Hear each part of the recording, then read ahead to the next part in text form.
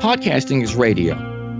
Of course, if you define radio as AM, FM, that's what it is. It's radio as AM and FM. But I define radio as audio streamed to an audience. That is to say, broadcast to an audience. And it doesn't really matter, how you do it. Whether you do it through podcasting, whether you do it through internet radio, whether you do it through any variety of methods. If it's audio streamed to a bunch of people and it's more or less, simultaneously, it's more or less now, then I think it's radio. I think that radio and podcasting are more or less the same thing. Welcome to Radio Survivor. We're here for the love of radio and sound. My name is Paul Riismandel, and joining us today from San Francisco, California, we have two other Radio Survivors. First up, virtually on break from the University of California in Santa Cruz, Matthew Lasar. Welcome to the show. Hey, nice to be here. And as well, you've heard her voice many more times this year, Jennifer Waits. Hello. Greetings from San Francisco. We almost have the band back together. Unfortunately, Eric had something come up that he can't be here. He might join us in progress, so let's all hope for that. And then we can truly have all four Radio Survivors together. And we're here in December of 2019 to take a look back at the year that was and how it relates to radio. And Matthew, just before we started talking here while recording, you were telling us about your undergraduate students at the University of California. It's not just my undergraduate students at UC Santa Cruz. It's also me. Okay. I have dubbed 2019 the year that AM/FM radio disappeared. Oh my God. Disappeared? It's still there, obviously, and people still listen to it, but my students sure don't. When I ask them, what do you listen to? How many of you listen to radio? How many of you listen to AM/FM radio? It used to be that, I would get, a bunch of kids, they would raise their hands, and then I would say, how many of you listen to it at home? And their hands would go all down. And then I would say, how many of you listen to it at cars? And their hands would go all up. Those who listen to AM/FM radio, and mostly FM radio.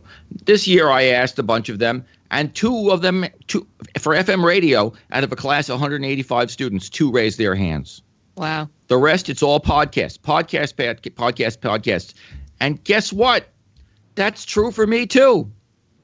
I just to carry this a little further, I bought a new car at the beginning of 2019. I bought a Honda Fit. And I put it together, and I put together the audio system, and I stuck my iPhone into it. At first, I listened to XM Sirius Radio a lot, but I couldn't afford the money, so I stopped. And then I just started listening to Spotify a lot and I got a Spotify subscription. And now I listen to all these weird podcasts on Spotify. I listen to the Ancient Rome podcast where I just basically, everything you wanted to know about Romulus and Remus, and I listened to the classical music podcast where they take apart the interpretations of Beethoven's Fifth Symphony by 9 different conductors and things like that. I also listen to all the music on Spotify, and my students, they all listen to podcasts. They all listen to Slow Burn. They listen to all of these different, the Dollop. They listen to all these different podcasts, and really, in a very fundamental way, I think that AM/FM radio sort of disappeared from their lives. And I wonder, do you know, and you probably don't drill down to ask how they listen. Are they listening to podcasts on Spotify? Because you can also listen to them on the iHeartRadio app, right? And iHeart has been promoting their podcasts like wall to wall on their radio stations in the last year. I think that a lot of them are listening to them on podcasting apps. Okay. On their phones. So they're listening to the Apple Podcast, Stitcher, Overcast, etc. They're listening to it on, their own, but a lot of them are probably listening to it on Spotify because a lot of them a lot of them, when I ask, what are you listening to? Pandora, Spotify, all these different things. Spotify, their hands all go up. Yeah, we can identify that as a trend in the industry. So I work in podcasting, which longtime listeners to the show will know, but I'll call it out for people who don't know. And what we're seeing is that folks who say they listen primarily on Spotify, that listening is going up much more. It used to be Apple Podcasts, formerly known as iTunes, was the dominant music player. It still is, but it's losing its dominance, and particularly if we limit our survey to people who are either new to podcasting in general or who are young, typically under 25. They overwhelmingly are using Spotify. There's been a real sea change. And Spotify as well, you've probably noticed, Matthew, is doing a lot to put podcasts in front of its users, right? That's right. It's much more. It's a much more prominent place. They got a tab, right? The first screen you go to, they got a tab right there. There's music, and then there's podcasts. You just click podcasts, and then all the podcasts that you. I mean, it's a little difficult because it's hard to choose podcasts on the mobile app. It's much easier to choose them on your desktop or your laptop. But once you've got your podcasts lined up, it's really easy to listen to them on Spotify. And so, that's what my kids are all doing. Do you think they're listening to radio shows that are also podcasts, whether it's sort of the NPR stalwarts of Fresh Air or something like that, or actually a lot of iHeart commercial radio shows and other networks are now essentially available as podcasts as well. Do you get that sense, or Spotify is pushing NPR a lot. There are they're pushing podcasts that have that include the 5-minute NPR news segment. There's one called Snacks, where it's basically about the stock market, and they play some tunes, and then they have some chat about the stock market, and they include NPR, and Spotify is pushing that a lot. But a lot of my students are listening to podcasts that are really, really sort of independent podcasts that are really pushing themselves at young people, and that combine humor with social and political analysis, and that do a lot of stuff about conspiracy theories and do a lot of stuff about culture and stuff like that. And I think that's what they're listening to. So, Matthew, you're a little bit older than your students. Yeah, just a tad. You're a lifelong, otherwise radio guy, though. You've authored 2 books about the Pacifica Network. You've authored a textbook called Radio 2.0, right, which looks at the digital transformation of radio. How did we lose you? Makes a great holiday gift. You can still get it. How did we lose you? How did radio lose you in this transformation over to your brand new Honda Fit? First of all, there are all of these podcasts. I mean, there are a lot of podcasts for old geezers like me. I mean, they're just all kinds of really interesting, podcasts about philosophy, podcasts about, really drill down classical music podcasts that do things like listen to the opening of 7 beginnings of Beethoven's Fifth Symphony to see how they're different. I mean, we're talking about, stuff about poetry, stuff about history, really just hardcore indie. There's just so much indie stuff out there that's, for an obscurantist like myself to listen to. And I think that's a large portion of the reason why I switched over. I started sort of with gateway drugs podcasts like Slow Burn. Yeah. Which is the history of Watergate, and that was really fascinating. And this year's Slow Burn is about the Tupac and Biggie feud, the East-West feud, and their untimely demises. So I've been enjoying it quite a bit. And they really, they really take this stuff to a level of detail that you don't get even on National Public Radio or any public radio show. I mean, they're willing to get obscure and detailed and nerdy about stuff in a way that conventional radio broadcasters are probably taught never to do. And there's a big audience for that, and I'm part of it. So I want to bring in Jennifer, because you have told us before on the show, Jennifer, that you're really not a podcast listener. It's true. Yeah, I mean, except for the Radio Survivor podcast and some of the guests who we have on who have podcasts, I don't really listen to podcasts, and I'm probably listening to more terrestrial radio than I did last year. So more, okay. It's interesting to hear Matthew's anecdote, because I think about how there are actually more community radio stations on the dial in San Francisco right now. And so I'm listening to those stations more to check out what they're doing. So my habits have changed, and maybe I've been driving a bit more this year because, like you mentioned earlier, a lot of people perhaps listen to terrestrial radio in the car, but not at home. And, listening to an FM or an AM signal, that is something that I do in the car. In the house, I will listen to streams of terrestrial radio stations, but it's very rare that I will be able to listen to FM or AM reception inside in San Francisco. Jennifer, is it fair to say that you have X amount of time for listening, and a lot of it sounds like it's probably in the car, and there's so much radio you want to make sure you're catching that there isn't really a place for podcasts? Why haven't podcasts caught your interest? Yes, it's the same reason that I think we've talked about before when you tease this out of me. And I think it does have to do with time. And, I have limited audio time. And I also feel a bit like I'm cheating if I have access to terrestrial radio and I'm not listening to terrestrial radio. I like to listen to what's happening locally and what's live on the radio, even when I'm traveling.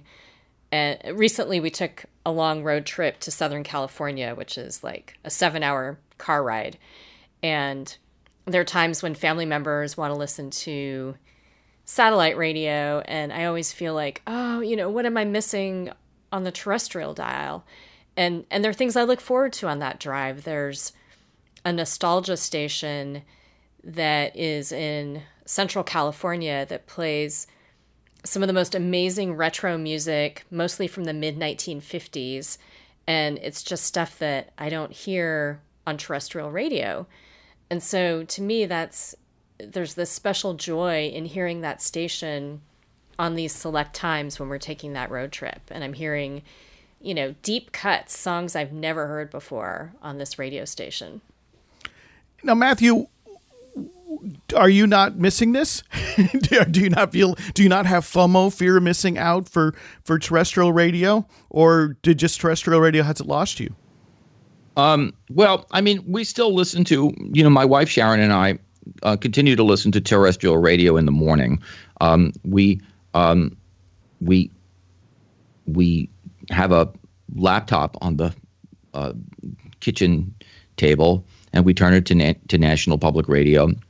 And we listen to National Public Radio headlines in the morning, and we listen to BBC radio headlines in the morning. So it's not like we're completely devoid of any radio.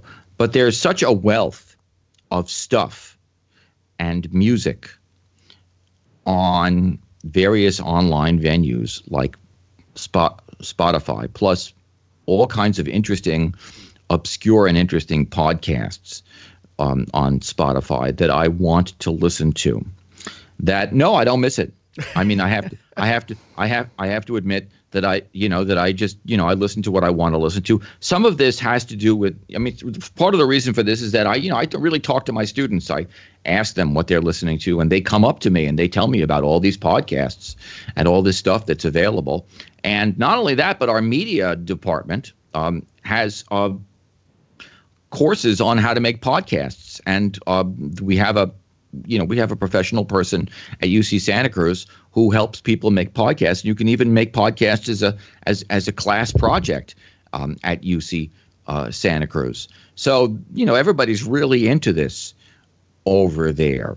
That this is not to say that there aren't a lot of people who continue. This is just my own, my own personal listening habits. This is not to say that there aren't a lot of people in the Santa Cruz area who continue to listen to radio. There's a new a community radio station in Santa Cruz, which just opened up, called The Squid, and which lots of people are quite excited about. There's all kinds of interesting, and Santa Cruz has a lot of great community radio stations.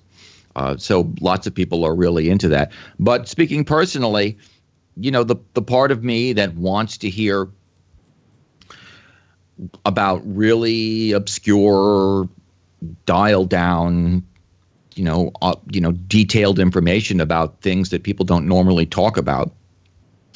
Podcasts are a big draw, and I can listen to them. I can listen to them in my car. I take long trips to and from San Francisco to Santa Cruz.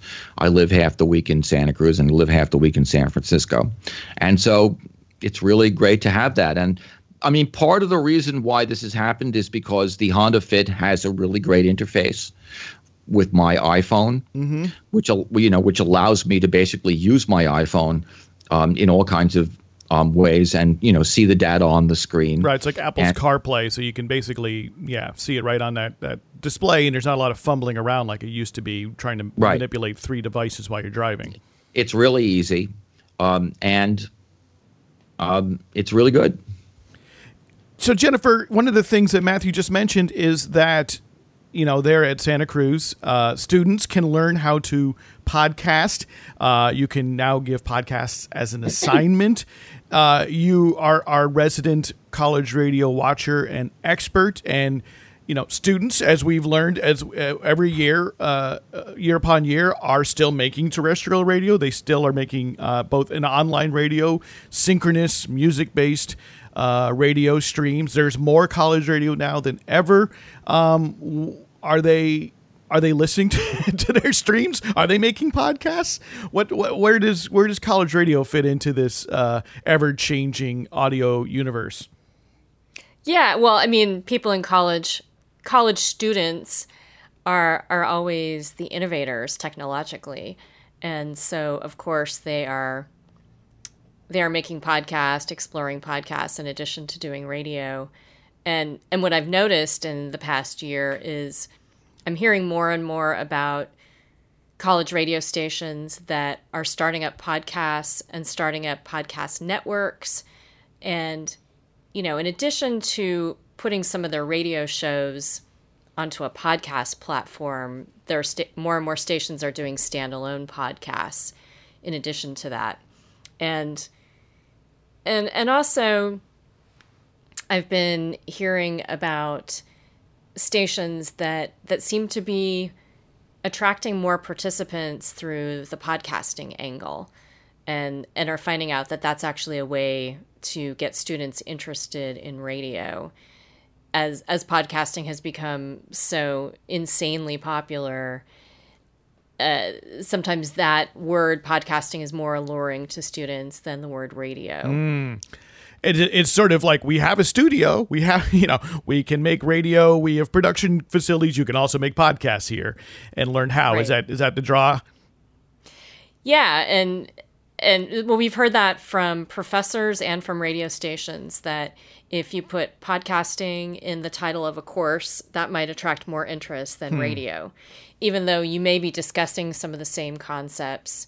And some stations, college and community, have realized that it's a way of bridging ties with other communities. And there's this incredible demand for production facilities and help in making podcasts. And radio stations are perfectly set up to help people produce this kind of programming, because radio stations have been producing audio, for 100 years. And so they have those tools and can now be a conduit and a learning lab for people in the community who want to make podcasts. So some stations are opening up their studios so that budding podcasters can create content. Yes, and I know that X-Ray FM here in Portland, Oregon, which carries Radio Survivor, is one such community radio station that does that, and such to the extent to which there are a number of shows that exist as podcasts on their schedule, not just Radio Survivor. And I know that we hand over the show to X-Ray. We don't necessarily even produce it there, but a lot of these shows are now not necessarily produced live, which is sort of been the community radio way for a long time, is that even if a show it releases a podcast, it's sort of recorded live on the air in the studio and then recorded for later release. I did that for a lot of years with my own show called Media Geek.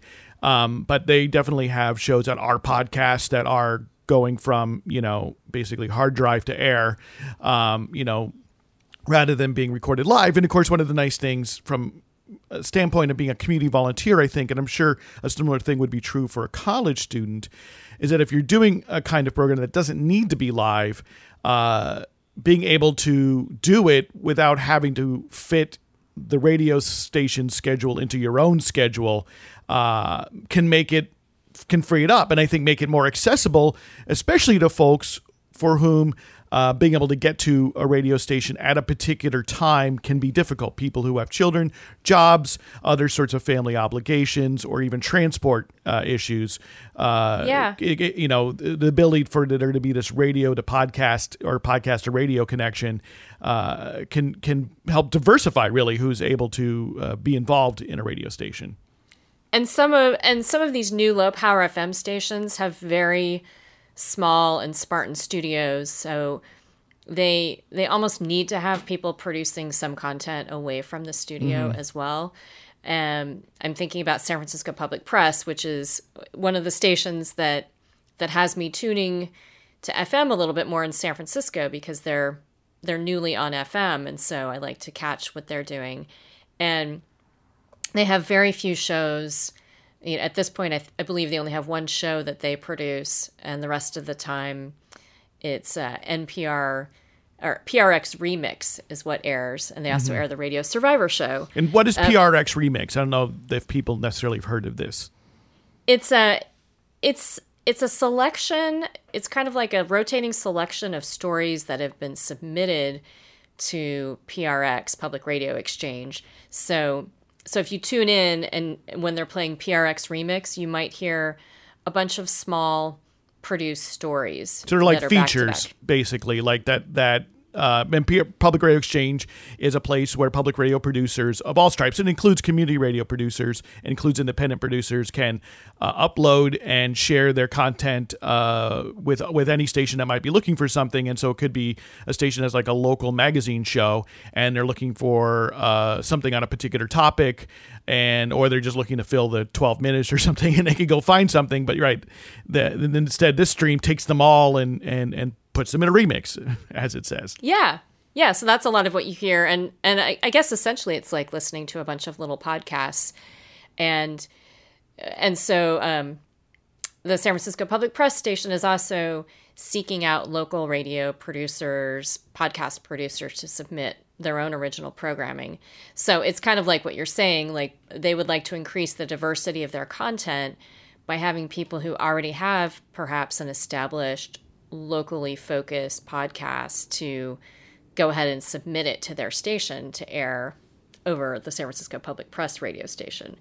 So it's an interesting new model where they know that there are people out there producing audio content, and they're inviting them in. Mm-hmm. And can I back up to the college radio question? I don't know. Do you have a sense of like what kind of podcasts are college stations producing, and if they're creating networks? Do you have an examples of like what is the focus? What are they? Is it like repurposing what might be a talk show, or is it more like what you're seeing?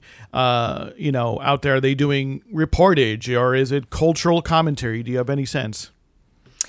I don't have a total sense. One new one that I just read about is a music focused podcast that really has to do with expanding one's understanding of women in music.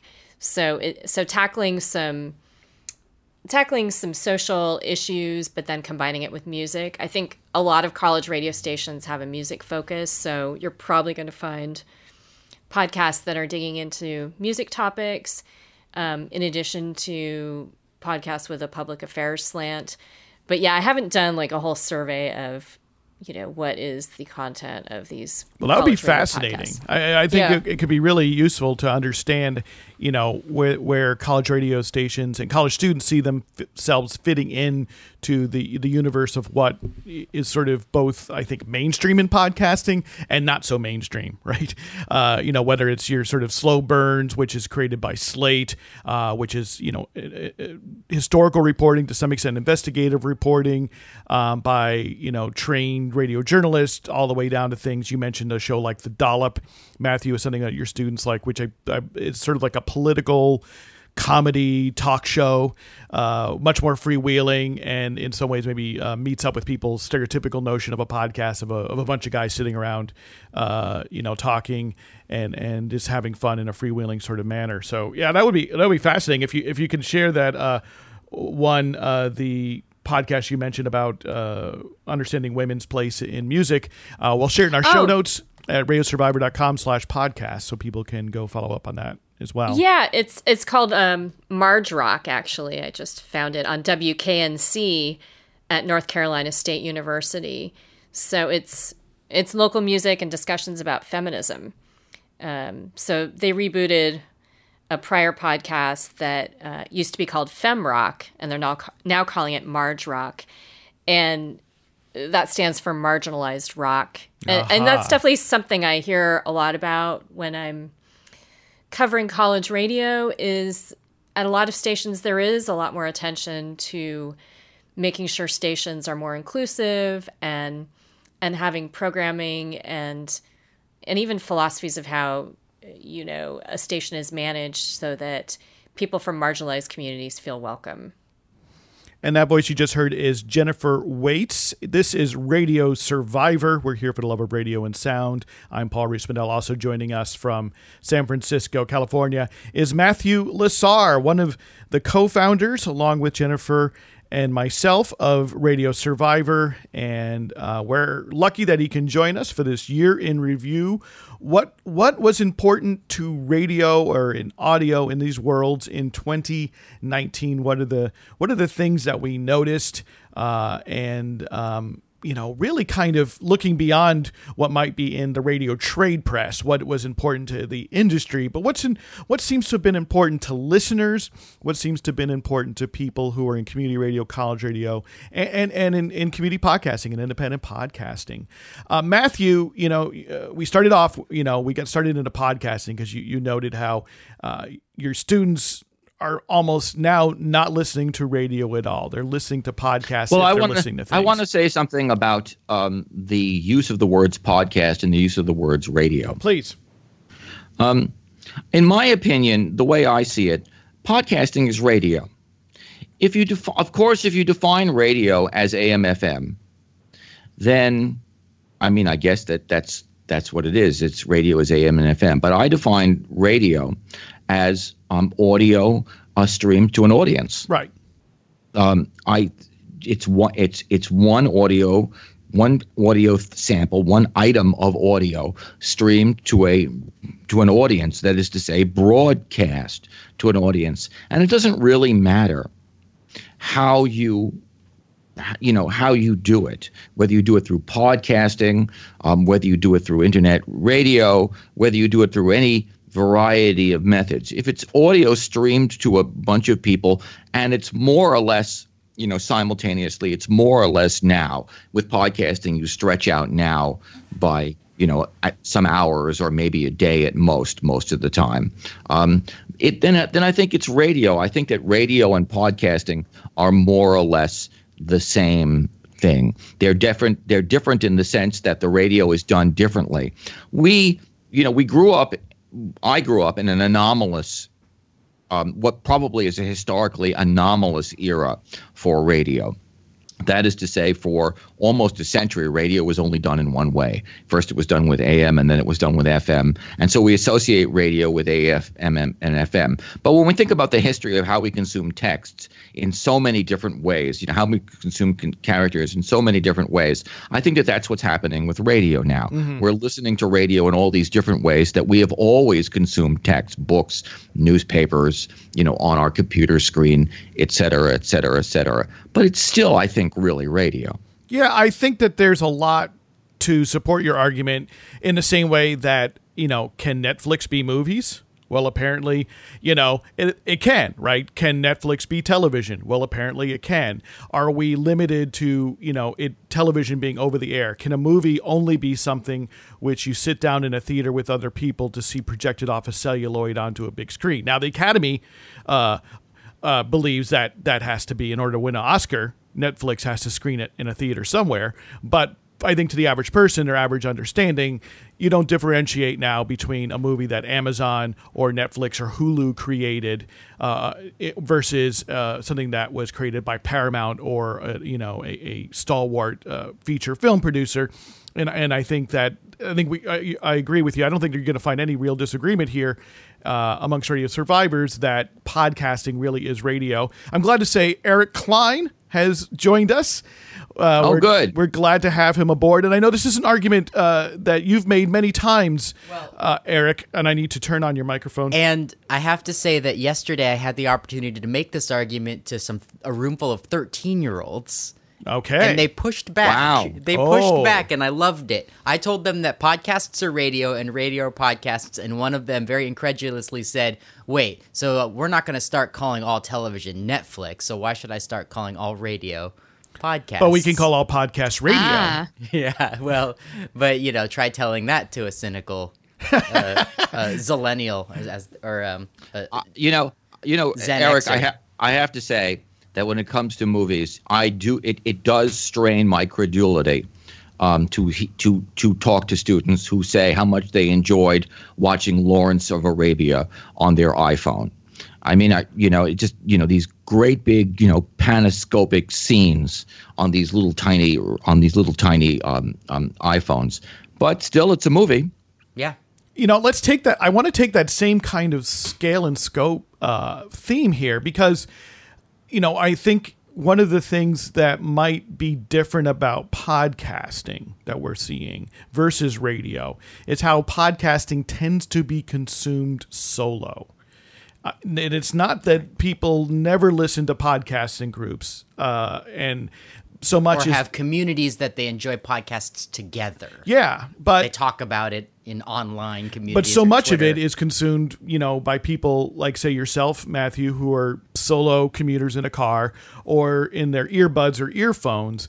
There's been much discussion about how, or hope, I think, how smart speakers, an Amazon Alexa, a Google Home, or something like that was going to be this great influx of podcast listeners from those platforms, but we're not seeing it. We're seeing it's going up bit by bit, but it seems when it comes to people using their smart speakers to consume audio, they're principally consuming music. By far and away is something they're consuming. And then the next up is actually radio. It's really repurposed radio, but it tends towards news. It tends towards people wanting the weather, wanting NPR headlines and things like this. We're only just seeing a little bit of an increase in podcasts. And one theory someone could throw out there is that with your smart speaker at home, is a group listening experience more likely, right? That sort of like the scenario you put out there, Matthew, that you and your wife at home in the mornings, you fire up the laptop to get your NPR stream and get your news. And someone maybe doing the same thing around the breakfast table or firing up some music during dinner. Even on a family commute in the car, there's sort of a group. Yeah, but I wonder how much I hear about people listening to podcasts, but I wonder, Matthew, you've thought a lot about this notion and the connection of audience to the collaborative experience or the group experience of listening. If podcasting doesn't mark some sort of change in that notion of audience in broadcasting, and if we're really seeing that in this time. I mean, I think that's a subset of a larger problem. I mean, if you want to call it a problem, and I sort of do want to call it a problem, and that is that the mobile device experience is a very private experience on a wide variety of levels. Let's face it, people just listen to their mobile devices, and it shuts them out from what's going on around them, even in their immediate surroundings, and it's really sort of radically transformed the way people move through the streets, no matter what they're doing, not just podcasting, but texting, everything else that they're doing. It's all become, this incredibly private, hermetically sealed experience. And so until that changes, I think that the podcasting experience, which mostly comes out of the mobile device experience, is not going to change. And yet podcasting is sort of known for its ability to galvanize an audience, right? And that in some ways much more so than we've seen radio do in a long time. It's an online community as opposed to a neighborhood community or a local, very often radio is you listen to the programming of the people that you live around, and podcasting is more of a selected group. And yet one of the big moneymakers for podcasters is to have live performances, right? And some podcasts go on tour. Yeah. Right. And it is an opportunity, if you're sort of a more nationally known podcast, for you to go to a city and connect with listeners who then connect with each other often in their mutual love for a particular show. Yeah. And then there are shows often that simply do live episodes in the city of residence where they are. What I wonder next is do any other programs get to drag off of that collective love? Like if there's one show that that fills an auditorium with 1,000 people, do those 1,000 people share a second show, or no? They only have this one fandom. Well, they don't know until they talk to each other, right? But it's different. And there are podcast festivals, but in radio, people tend to listen to stations, so they're fans of multiple. They can pick and choose like a deck of cards. They are and they are not fans of stations. I and I wonder if this is it, especially. I think what we're identifying here in 2019 is that we're really at this inflection point in the consumption of audio, and it's obviously ongoing. It is a trend that is now entering into 20 years old, but I think we're feeling it. That's what I'm getting from this conversation. Is we're really feeling it right now, more so than I think we have before. And I've argued in the past that one of community radio's challenges is, and having this sort of eclectic schedule, has often been that listeners who haven't been listening to community radio their entire life often don't know how to consume it, because they're trained by commercial radio and public radio at this point to understand that for the most part, stations have a particular set genre or a particular set type of programming. And so if they hear something when they tune in, that's what they're trained to expect. So if they hear folk music on your station, their impulse is that it's going to be folk music, and not that they tune back in 6 hours later and hear throat singing or hardcore punk or a talk station in a language other than their and we see that in public radio. That's been the advice being given to public stations.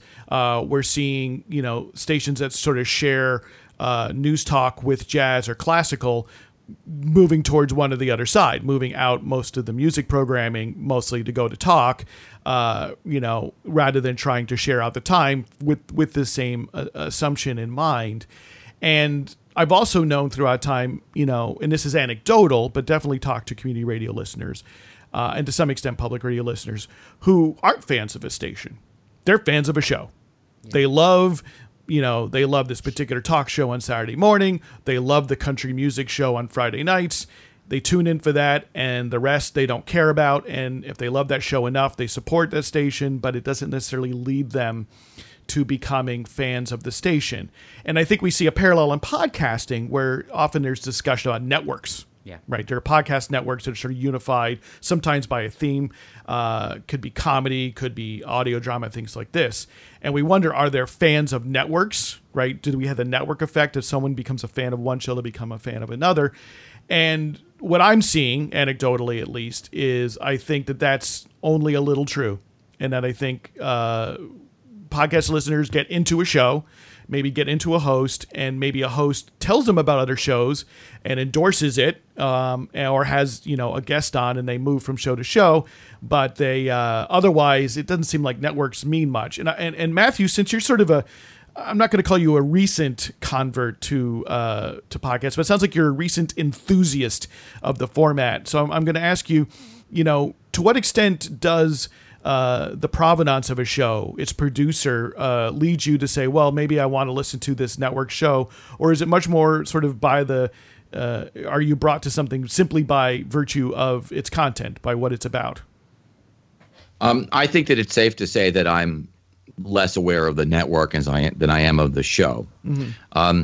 I do think, however, getting back to something we discussed earlier, which is, the privateness of podcasts, there are important podcasts that break that mold. And some of this has already been discussed, but I want to get back to it. The first podcast I ever listened to with any regularity, which I listen to this day, was Welcome to Night Vale. The show about this imaginary southwestern town where all of these really weird things happen, and which is narrated by a community radio host, and fictional. Which is a fictional community radio host. And they go all around the United States, and they do performances, and they do readings to great big audiences. Often those audiences, at least the last time I checked, were completely sold out. They sell T-shirts, they sell all kinds of things, and they have live, and they promote bands and things like that. And of course, there's a vast network out there of people who argue with each other about the politics on a cultural, gender, race level, of sexual level of Welcome to Night Vale. They do stuff on Instagram. They do responses to things on YouTube. I mean, they do all of this, amazing stuff. So that in a sense, there are some podcasts which are quite public, in the sense that there's all this group, and in a sense, I've always experienced Welcome to Night Vale as a radio station in some ways. Mm-hmm. I mean, I've just experienced it as this radio station that I go to where there's just one show called Welcome to Night Vale, and then I follow other things that are said about it in other places on Reddit, and all these other venues, and of course there are Facebook groups to Welcome to Night Vale. So I think that there are a lot of podcasts, I suspect, that break out of this private mode. But it's also true that the idea of them, of a whole bunch of people listening physically together to the radio show, that doesn't happen a lot. Mm-hmm. Interesting. It's interesting to compare it to early broadcast radio, because early broadcast radio in the 1920s, when lots of people didn't have radio receivers, it was very communally consumed, but in some ways, right, that was simply by virtue of rarity. Who could afford to have a radio? Never mind two. Right. I think the same thing is true with television, right? That it was a communal experience. Early television, people went over to each other's houses to watch the television set, and then by the mid 1950s, late 1950s, everybody had their own TV set, except that you did go to bars to watch TV. And people still do, to go watch sports together very often. Yeah, they were. Right. When I was a kid, even, we went across the street because we didn't have a color TV, so we went across the street to watch Rudolph the Red-Nosed Reindeer in color at our neighbor's house. So it was a big deal.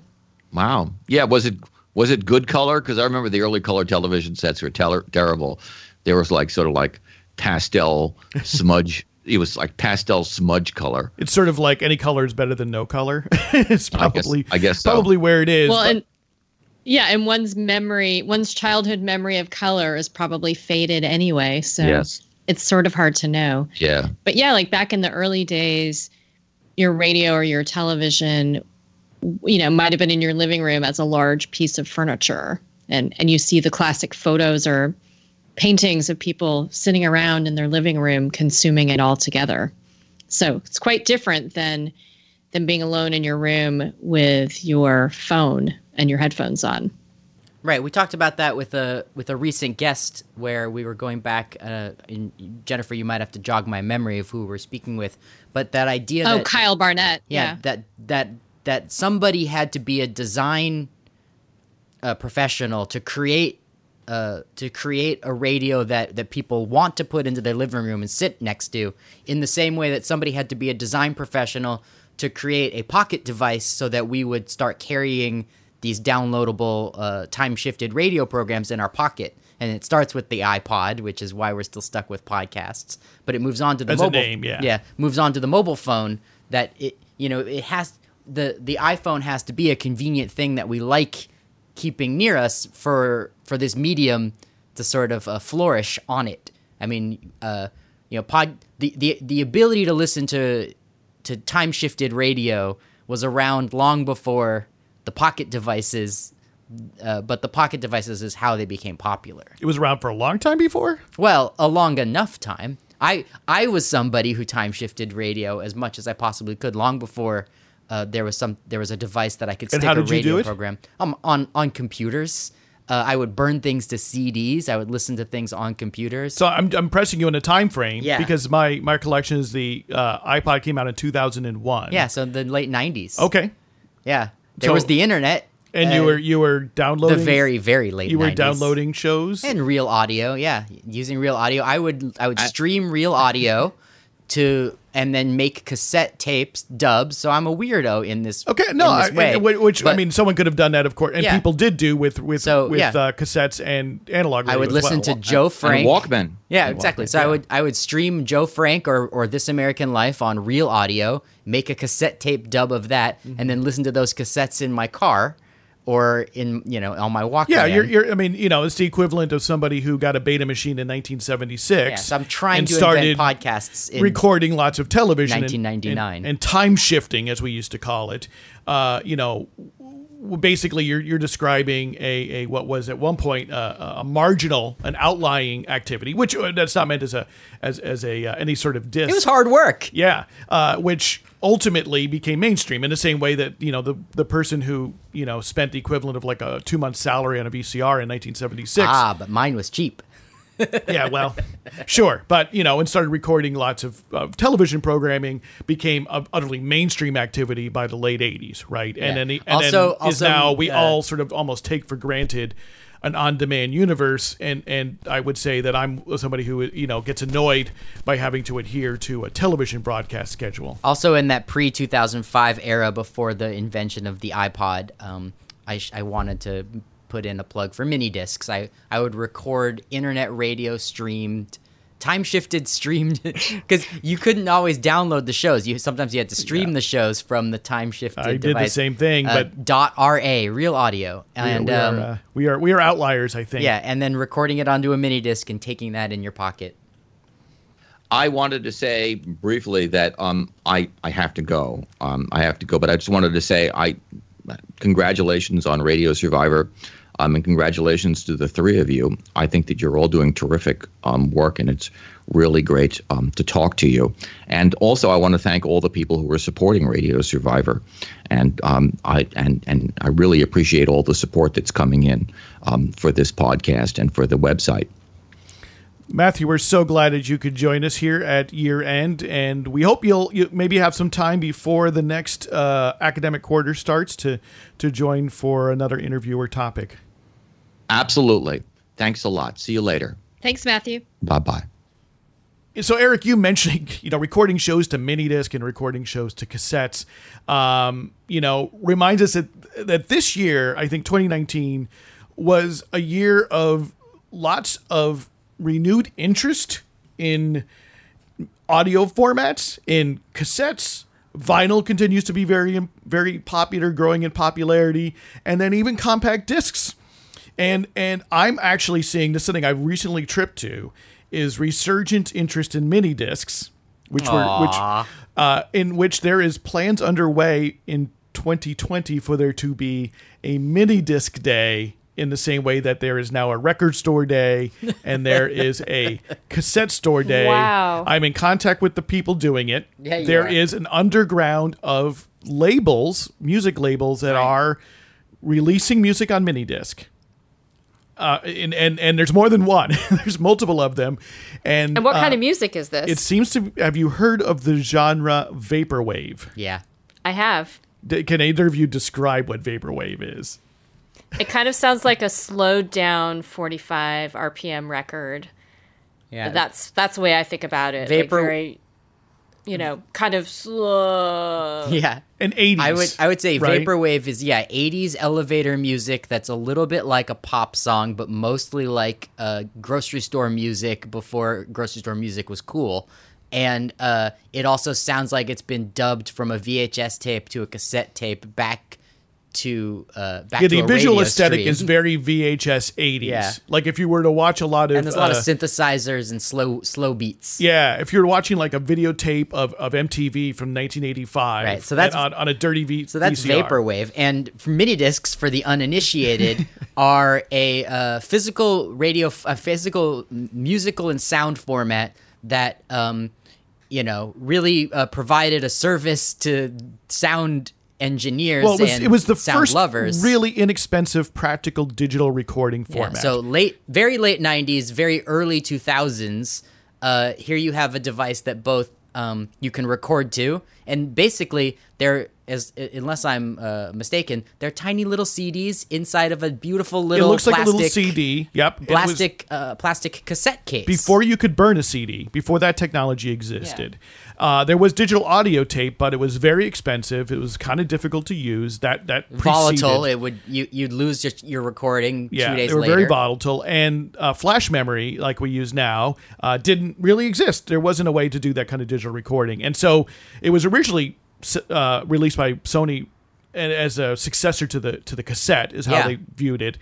But as a music format, but it really found a home in a lot of community radio and public radio. Oh, very much so. newsrooms. It was really the Because it was- go-to device to go record your tape in the field and bring it back to Yeah. the radio station. Because before that, you were literally using cassette recorders Yeah. with all their attendant Some problems. people had to real time dub their digital recordings into a computer digitally. Yeah. So you had to play it. If you recorded a 35-minute interview, you had to play it for 35 minutes into the computer, and then later on in the mini disc's lifespan, you got the ability to do a digital transfer. But you could also, and we did this quite a bit, was edit the disc itself. Yeah. There was editing capabilities built into the recorders. So as long as you weren't doing a very sophisticated edit, right? If you just wanted to cut out a couple things and shorten it, you could do that. And I did a lot of that on the fly where I only had a half an hour to get something. How fun. So mini discs are coming They back, were huh? they were used until pretty recently at the college radio station where I volunteer at KFJC, and they were used by our production department. So things like legal IDs, like the station IDs that you hear at the top of the hour, and promotions for people's radio shows and underwriting spots. So a all cart. of that was recorded onto mini disc. Yep. Yeah. And We did that. and it was We used- did that for a long time at stations I worked at. Yeah. KPFA too. Yeah, and so it replaced the cart at our radio station. As far as carts were sort of these 8-track like tapes that were used for similar purposes. Yeah. And the mini disc was just easier to record onto, easier to queue up and play. Very And nice. how extremely obsolete are these mini discs, Paul? When was the last time these things were a relevant music format? Well, I don't think they've been a relevant music format. They never were. Since the 90s. They really became like something that people could record on and use. I think that the existence... Did people release music on mini discs in the 90s? Yes, They did. yes, in the 90s. In late 90s, music was released. Sony released music, other labels, Rykodisc released music. But it largely... people were like, I can dub my CD, basically. So Yeah. the utility of having a mini disc only release kind of faded. These days, rather, I think that there I guess were. it's useful to mention they're smaller than CDs. Yes, yeah, they're smaller than like a 3.5-inch floppy disk. If people remember those, They're like a matchbook, basically. Well, it's like a size of a format. Post-it. They're very small. yeah, that's exactly the size. And I think independent artists have released music on mini disc over the years, so it's not completely gone away. But mini disc sort of fell out of favor by the 2010-ish. Because flash recorders, like Zoom recorders, people may be familiar with, became practical and expensive and were more convenient to use in that time. And so I think the last recorders were made within the last decade, and you can still buy. Sony apparently is still manufacturing blank discs in Japan. Wow. So you have to kind of get them imported from Japan, I think, but they're still around, and it's interesting now. There's this resurgent, I think would say it is nostalgic, but I think we'd be wrong-headed to say it's only nostalgia, because I think a lot of the folks who are getting into mini disc at the moment are young people who didn't really experience them much first time around. It is an extremely viable physical media format. It's actually one of the most robust. Yeah, it is more robust than CDs because like a cassette, like the plastic case holds your very sensitive magnetic tape in a nice little plastic box. The mini disc plastic cassette holds your much more robust mini CD inside of a plastic box. And it's because it isn't a real mini CD. It's like a floppy disk, if anybody's ever seen one of those. And it's the way you record on a mini disc. We won't get into the technical details. Makes it actually more robust than a CD. But it's physical, and that's probably why it really was in an age where everything sort of started to become untethered from the physical world when it comes to media. Here was the last piece of media you could hold. You could walk around with it. You could put it in the desk drawer. Yeah. And there are drawbacks, but there are also really, some philosophical and some very practical pluses. When a hard drive media crashes, it takes out, hundreds of recordings with it. When one mini disc crashes, it takes 80 minutes with it. Yeah. Unless you take an entire box of mini discs and run them over with a car. So that's some of the radio and audio trends we've identified as being big in 2019. What do you think? Drop us a line. Send us an email to podcast@radiosurvivor.com, or drop us a line on Facebook. Drop us a line on Twitter. We're Radio Survivor. We're very easy to find. We took down some show notes, so if you want to follow up on some of the things we referenced here, go to radiosurvivor.com/podcast, and you can read up and you can go down the kind of rabbit holes that we love going down. This is what we're here for, is for all the great audio and radio rabbit holes. And we are a listener and reader-supported enterprise. To learn more about that, please go to radiosurvivor.com/support. Jennifer, any final words for 2019? Can you give us in one sentence? I'm thinking about the summary. AM and FM is dead and mini discs live. Yeah. I think that's where we leave it. Thank you so much, Jennifer, for joining us. All right, thank you. And thank you for spending another hour with us.